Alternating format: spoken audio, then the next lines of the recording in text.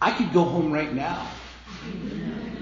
Because this has been amazing, being in the presence of the Father and worshiping Him and loving on Him. But there is a word that God has put in my heart that I need to share, and so I'm going to share it. And it may only be for one person. It may only be for me to speak it. I don't know. But the reality is that I'm being, in the same way that we heard Roy this morning say he was being obedient to follow what God told him to do, I am being obedient to tell you the words that I feel like God would have me to tell you. So, we're going to be looking at a number of different passages of Scripture, but first of all, if you will, turn with me to the book of Ezekiel. That's an interesting book. And for those of you who aren't familiar with it, go to the very center of your Bible, open it up, you'll find Psalms.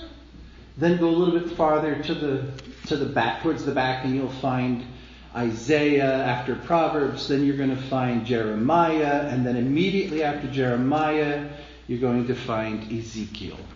Well, no, there's still Lamentations, but anyway, then there's Ezekiel. But Ezekiel is this really interesting prophet. And before we get into what his word from the Lord says, let me share with you just a little bit about his background so that you'll understand who this guy is. Ezekiel was the son of a priest. So Ezekiel came from a family that had a little bit of clout in the nation of Israel. He had access to the temple area. He had access to the palace. He was of the upper crust in the Israel, in the land of Israel, in the land of Judah, in the city of Jerusalem. It was in the waning years of the nation of Israel under the kingdoms, under, David and Solomon and all the way down. It was just before the Babylonian exile that Ezekiel lived. As a matter of fact, Ezekiel was one of the first group to leave Jerusalem captive under the watchful care of the army of Nebuchadnezzar, the king of Babylon. So Ezekiel gets exiled to Babylon with all of the upper crust, all of the good people, all of the knowledgeable people, all of the holy people, all of the righteous people. And so this priest guy who has access to all of the upper crust, who have now been cast out of their city and out of their land and carried into exile, he gets contacted by the Holy One of God. And if you take the time, I'm not going to take that on this morning, but if you take the time to read Ezekiel chapter 1, that's a really cool vision that he has. When I was a kid, I used to think it was like a UFO coming out of the sky. Read it. It's really weird. I mean, there's like, wah, wah, wah. There's all these angels and wheels and spirits and wheels turning and turning. And these guys that have 4 faces, but they don't move because they have 4 faces so that they can just go in whatever direction they want to go without turning their heads. And then above that, there's this rainbow looking thing. And then there's this face, but there's no body. It's just really bizarre and weird. And he wrote it down for other people to read. I don't understand, because he was just inviting criticism on himself. And then if you read some of his things, this guy laid on one side for 6 or 8 months while he was laying siege to a brick named Jerusalem. And then he laid on his other side for another 6 or 7 months while he continued to lay siege to the brick known as Jerusalem. And how did he eat? He prepared his food over human excrement. Well, actually that's what God told him to do. And then he begged God to not force him to do that, because he said, that will defile me, God. In all of my life I've never defiled myself. Please don't make me do that. And God said, okay, you can cook your food over cow poop. This was Ezekiel. He had some really crazy things that God asked him to do, and he did them as a way to demonstrate God's word to the people of God who were in exile. God had some very specific things that God wanted to communicate to the people who were in exile in Babylon at that time, and God raised up a prophet named Ezekiel. Now, let's look at chapter 3. Chapter 3, verse 16 through 21 is what we're going to be looking at. At the end of 7 days, the word of the Lord came to me.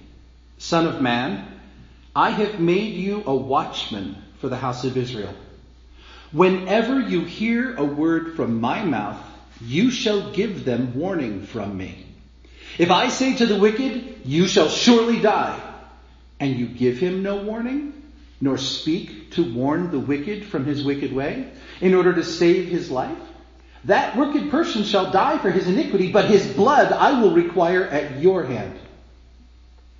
But if you warn the wicked, and he doesn't turn from his wickedness or from his wicked way, he shall die for his iniquity, but you will have delivered your soul. Again, if a righteous person turns from his righteousness and commits injustice, and I lay a stumbling block before him, he shall die. And because you have not warned him, he shall die for his sin, and his righteous deeds that he had done shall not be remembered. But his blood I will require at your hand. But if you warn the righteous person not to sin, and he doesn't sin, he shall surely live because he took the warning, and you will have delivered your soul.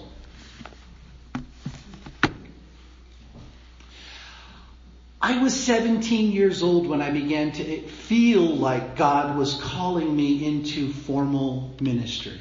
I didn't have words to describe how, what, where. I didn't have a mentor in my life at that point. So it took a couple, 3 years for me to finally come to an understanding that God had called me into vocational ministry to preach the Word of God.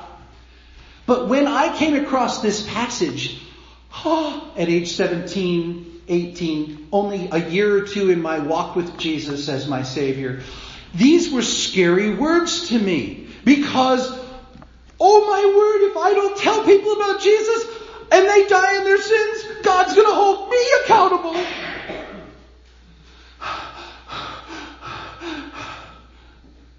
Freak me out. Christian guilt. False guilt. Nobody teaching me any of that. And I walked in it for a long time. I have to tell people about Jesus, otherwise they're going to die in their sins and God's going to hold me accountable. Over time, God revealed to me other things.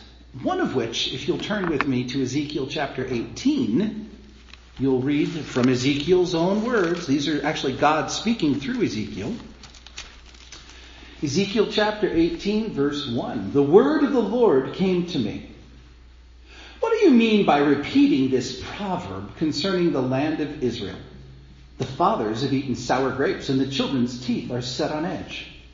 As I live, declares the Lord God, this proverb shall no more be used by you in Israel. Behold, all souls are mine. The soul of the Father as well as the soul of the Son is mine. And the soul who sins shall die.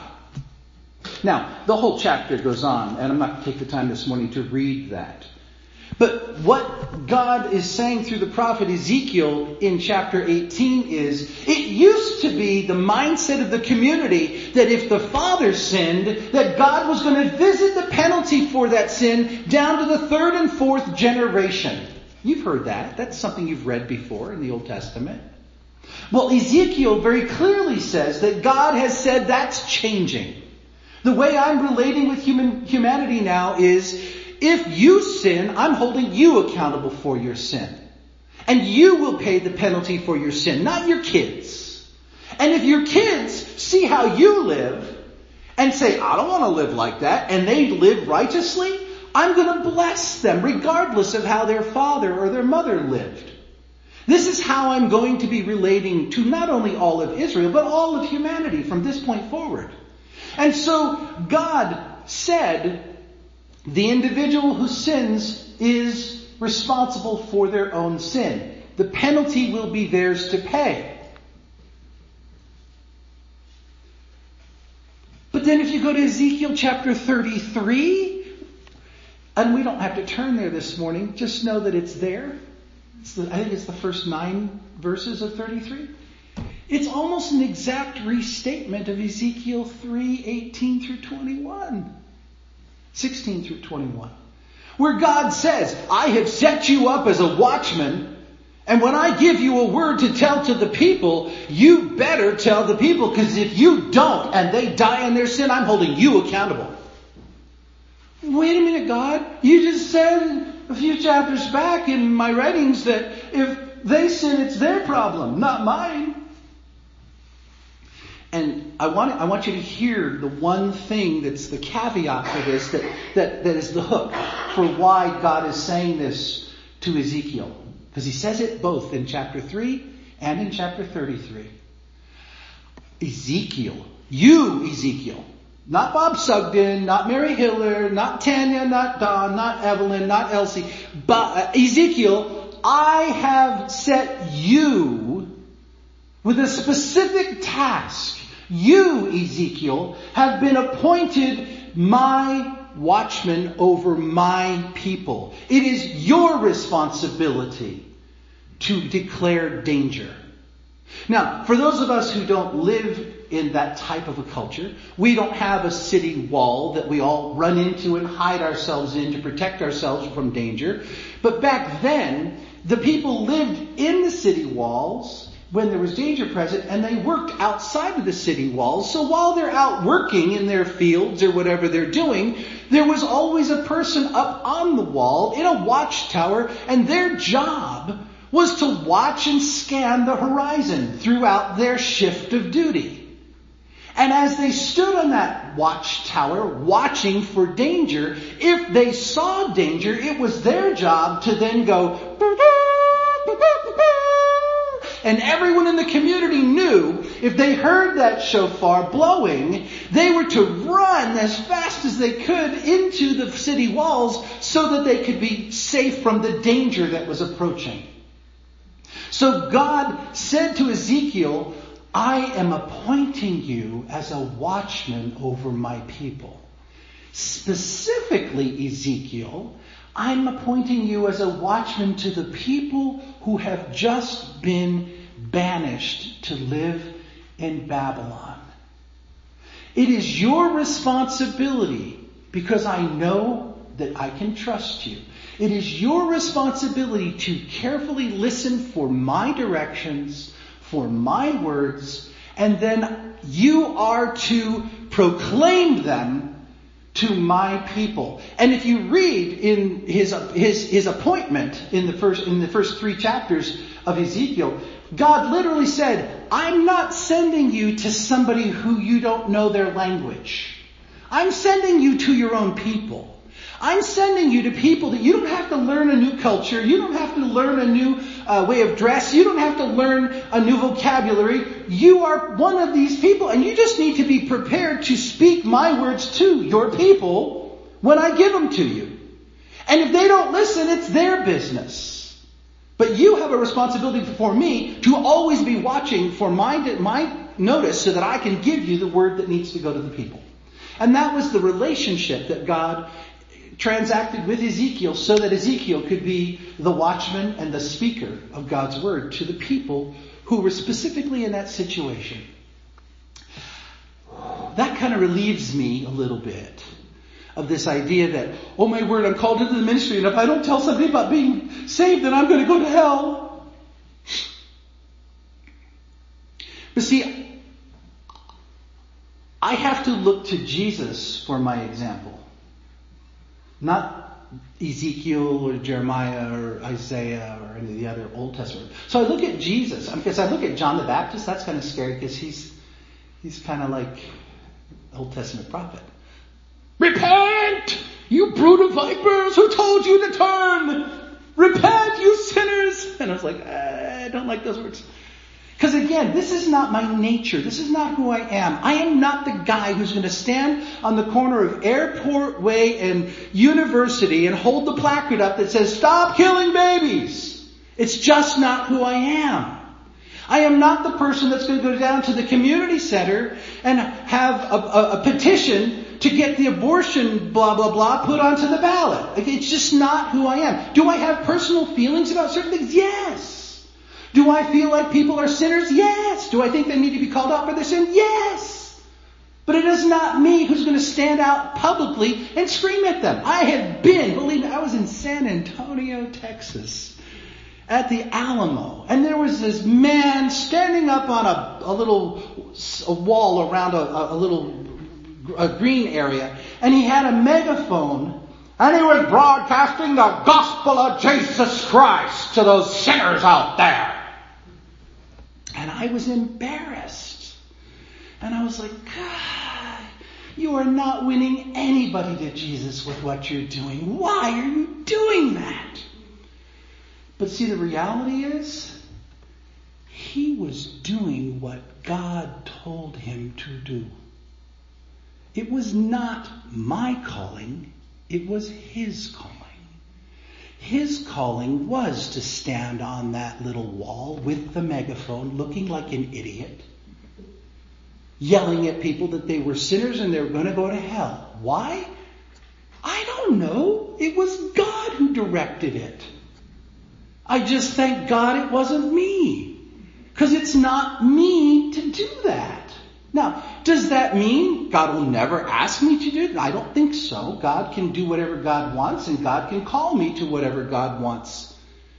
But I think God knows me, well enough that He's going to stretch me. He's going to ask me to do things that would make me uncomfortable, to make me a better, stronger human being and a better, stronger Christian. But I don't necessarily think He's going to violate who He created me to be, to force me into a mold that somebody else is supposed to be filling. Now, what does that all say?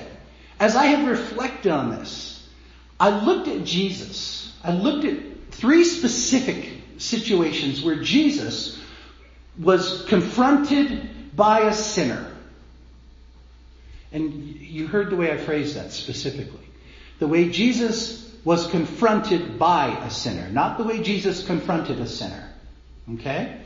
So if you look first of all in John chapter 8, and you don't have to turn there, it's a very, very familiar passage. But John chapter 8, we are told a story where the Pharisees and the Sanhedrin grab a woman who has been caught in the very act of adultery, and they bring her to the temple area where Jesus is teaching, and they say, we caught this woman in adultery. And the law of Moses says that we are supposed to stone her. What do you say, Jesus? And if you read it, what did Jesus do? He didn't say, don't stone her. He said, I don't have a problem with you stoning her, but the law says the person who was harmed by her sin should be the first person to cast a stone. In other words, her husband, who she was cheating on, should be the one to throw the first stone. So, let's just put it this way. Why doesn't the one of you who is without sin be the one to cast the first stone? Well, in that crowd, who was the one who was without sin? There was only one person sitting there. It was Jesus. And he wasn't about to throw a stone at that woman. And they were all standing around waiting for one person to start. And then finally, people started getting, it doesn't say it specifically, but it intimates. They got convicted of their own stuff. And it says the oldest started first to walk away. Finally, the whole crowd dissipated, and Jesus looks up, and there's just him and the woman left. And he looks at her, he says, woman, where are your accusers? And she said, there's no one left, sir. And he said, I don't accuse you either. Go and sin no more. Now, I said this in our Sunday school class this morning. He didn't excuse her sin. He acknowledged that she was a sinner. But he said, I'm offering you grace. I'm offering you mercy. And I'm telling you, don't do it again. Okay? That's number 1. Story of Jesus confronting a sinner. Or being confronted by a sinner. Number 2, John chapter 4. Very familiar passage. Jesus is walking with his fellows, very, very tired. He sits down by a well. They're on their way to Samaria, and the guy's going to town to get some food. While Jesus is sitting in the middle of the day at this well, this woman comes up to draw water, and they engage in conversation. And all of a sudden, she gets convicted of the fact that he knows everything about her. and the fact that she's living with a man who's not her husband, and she's had 4 husbands before that, and blah, blah, blah, blah. And all of a sudden she gets convicted, and the end result is, and if you read the whole story, we're not going to take the time this morning to do it. If you read the whole story, what she gets convinced of is that Jesus is indeed the Messiah, and she goes back into her village and brings everyone out to the well to get them to meet the Messiah. And the whole village, for all intents and purposes, becomes saved. Now, Jesus did not sweep her sin under the rug. When the question came up, she said, well, I'm not married. Because he said, go call your husband. She said, well, I'm not married. He said, yeah, I know you're not married. As a matter of fact, I know that you've been married 4 times, and the man you're currently living with isn't your husband. So he didn't pull any punches. He very clearly knew what her sin was, and he very clearly pointed out that he knew what her sin was. But did you hear him destroying her? Did you hear him in any way humiliating, shaming her? Now, I'm not saying that there wasn't shame involved. There was shame involved. Because she wouldn't have repented had there not been. But he was not mean-spirited in the way that he was confronting this sin. Third episode. Moving out of the Gospel of John, go into the Gospel of Luke. Luke chapter 7. There's a guy named Simon. Simon hosts a party. I believe his name was Simon. I always get it confused. Anyway, this guy hosts a party. He's a Pharisee. Jesus is at the party. There's this woman behind Jesus who is weeping and weeping and weeping and washing Jesus' feet with her tears and kissing his feet. And this Pharisee, in his own brain, in his own heart, thinks to himself, if Jesus was truly a prophet, he'd know who it was that was touching him, that filthy, disgusting sinner. And Jesus turns to his host and he says, let me ask you a question. Let's go ahead and turn to that one because I can't quote it word for word, and it's really a powerful statement. John chapter 7, verses 36 through to the end of the chapter. Yeah, that's right. Luke chapter 7, that's what I said. Luke chapter 7. Verses 36 all the way through to the end.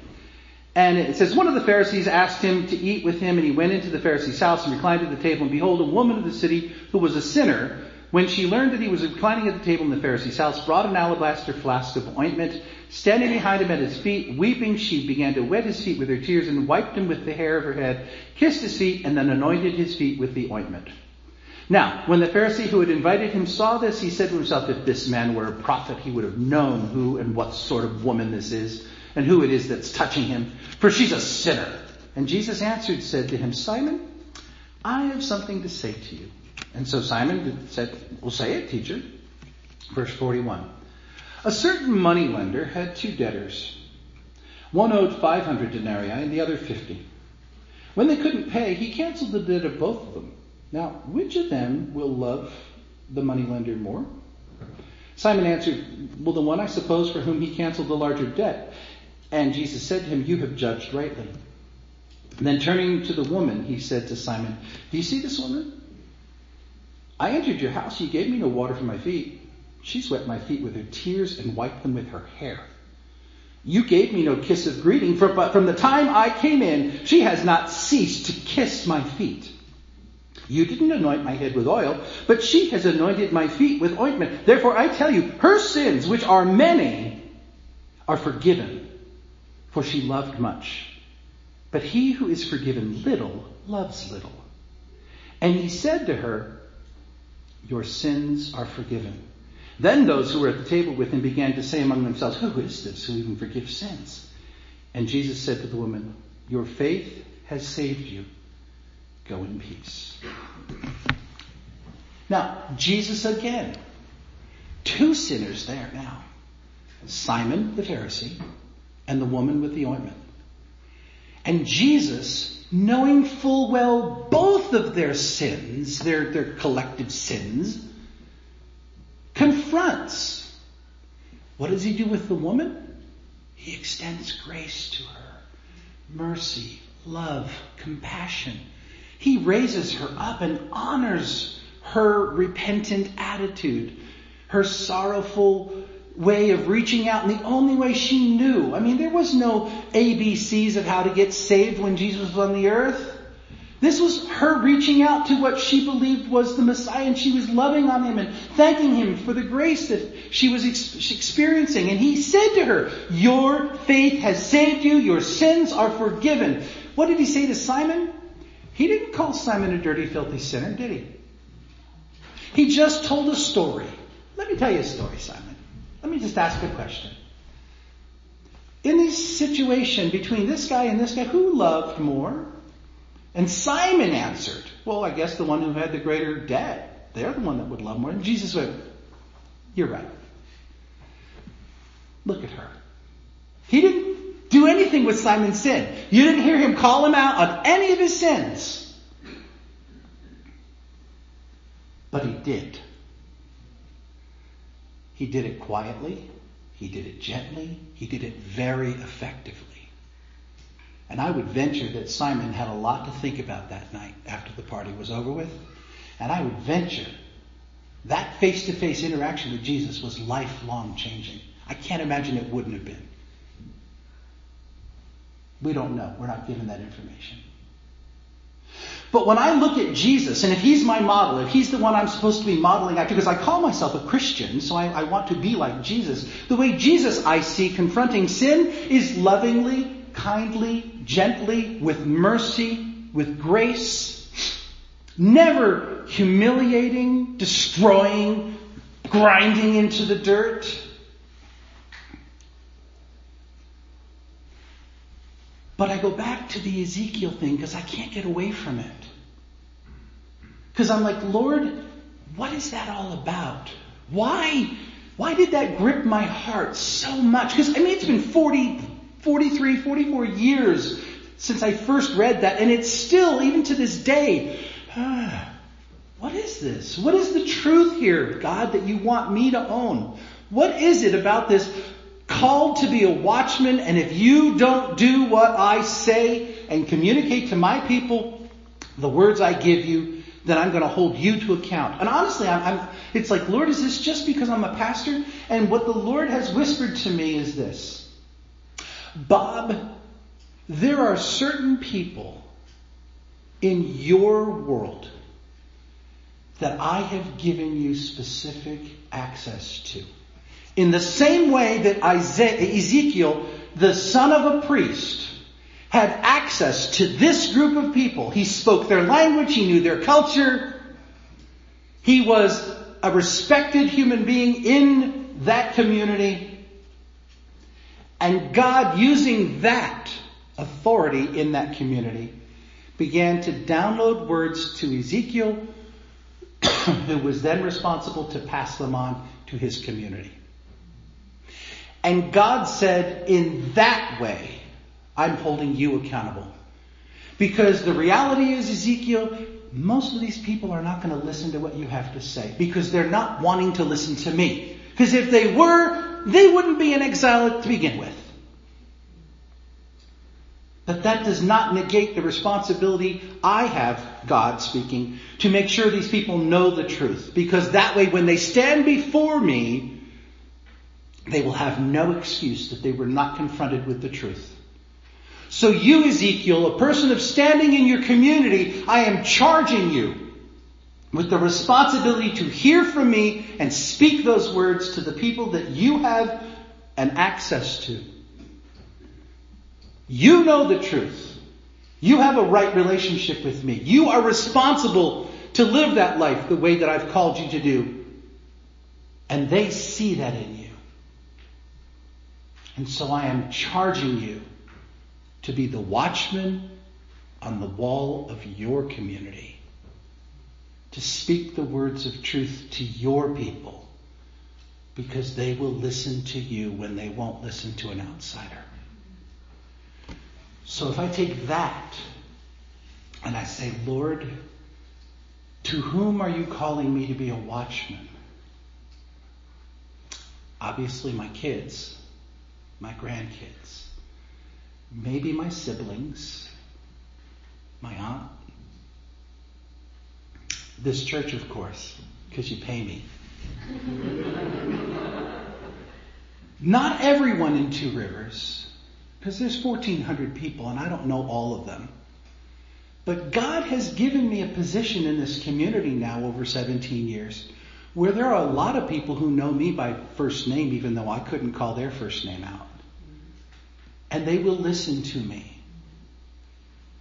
So I have a responsibility to clearly hear from God, and as God tells me to speak that truth to those people who are part of my circle, my community. And it is not appropriate for me to stand on the little platform in front of the Pleasant Valley store with a megaphone screaming at the people going, "You vile sinners!" I may believe that because I look at their life and I see how they live and I know that they're not honoring God, but they're not going to hear this. But if I'm sitting at the table in the Pleasant Valley store having a Coke, and they happen to sit down next to me because I am a person who's standing in their community and they honor me, if God then says, "Bob, speak to this person about blah, blah, blah," then I need to be faithful to speak to that person about blah, blah, blah. And if I am disobedient, I'll answer to my Father for it. And He may very well call me to account on the day of judgment and say, "That person is in hell because you refused to speak the words I needed you to speak in the moment I needed you to speak. And can we talk about this?" Now, does that mean I'm going to go to hell? I don't see that. I see grace. I see mercy. But I still see an accounting. God does say that there's going to be a judgment for every single one of us. And so what I'm encouraging you this morning is to go home today, because you've got 6 weeks between now and Easter. And go home today and begin thinking, God, who am I supposed to be an Ezekiel to? Who is my circle with whom I have the ability to speak in their lives and they hear it?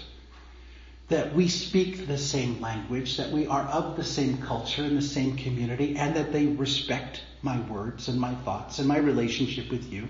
Who? And once God begins to reveal that to you, then begin your prayer, what should I say to them, God? And when should I say it to them, God? My goal being, I want them to be in relationship with you. And our church is having this huge celebration in 6 weeks where they're going to hear the gospel clearly presented in hopefully a palatable and fun way. So this would be a prime time for them to come and hear the gospel. And I won't have to be the one to say it to them. So you hear what I'm saying? Take the responsibility. Go home. Begin to meditate. Begin to listen from God. Where does my how far out does my circle extend? Shine a light over every face and bring them to my mind as I pray. Give me the words to say. Give me your words to say. Words that they will hear. Words that they can receive. Help me not to just cast pearls to swine, but help me, God, to be an effective watchman on the wall for my community. And let's see what God will do if we're all intentional about doing that for our circles. Let's pray.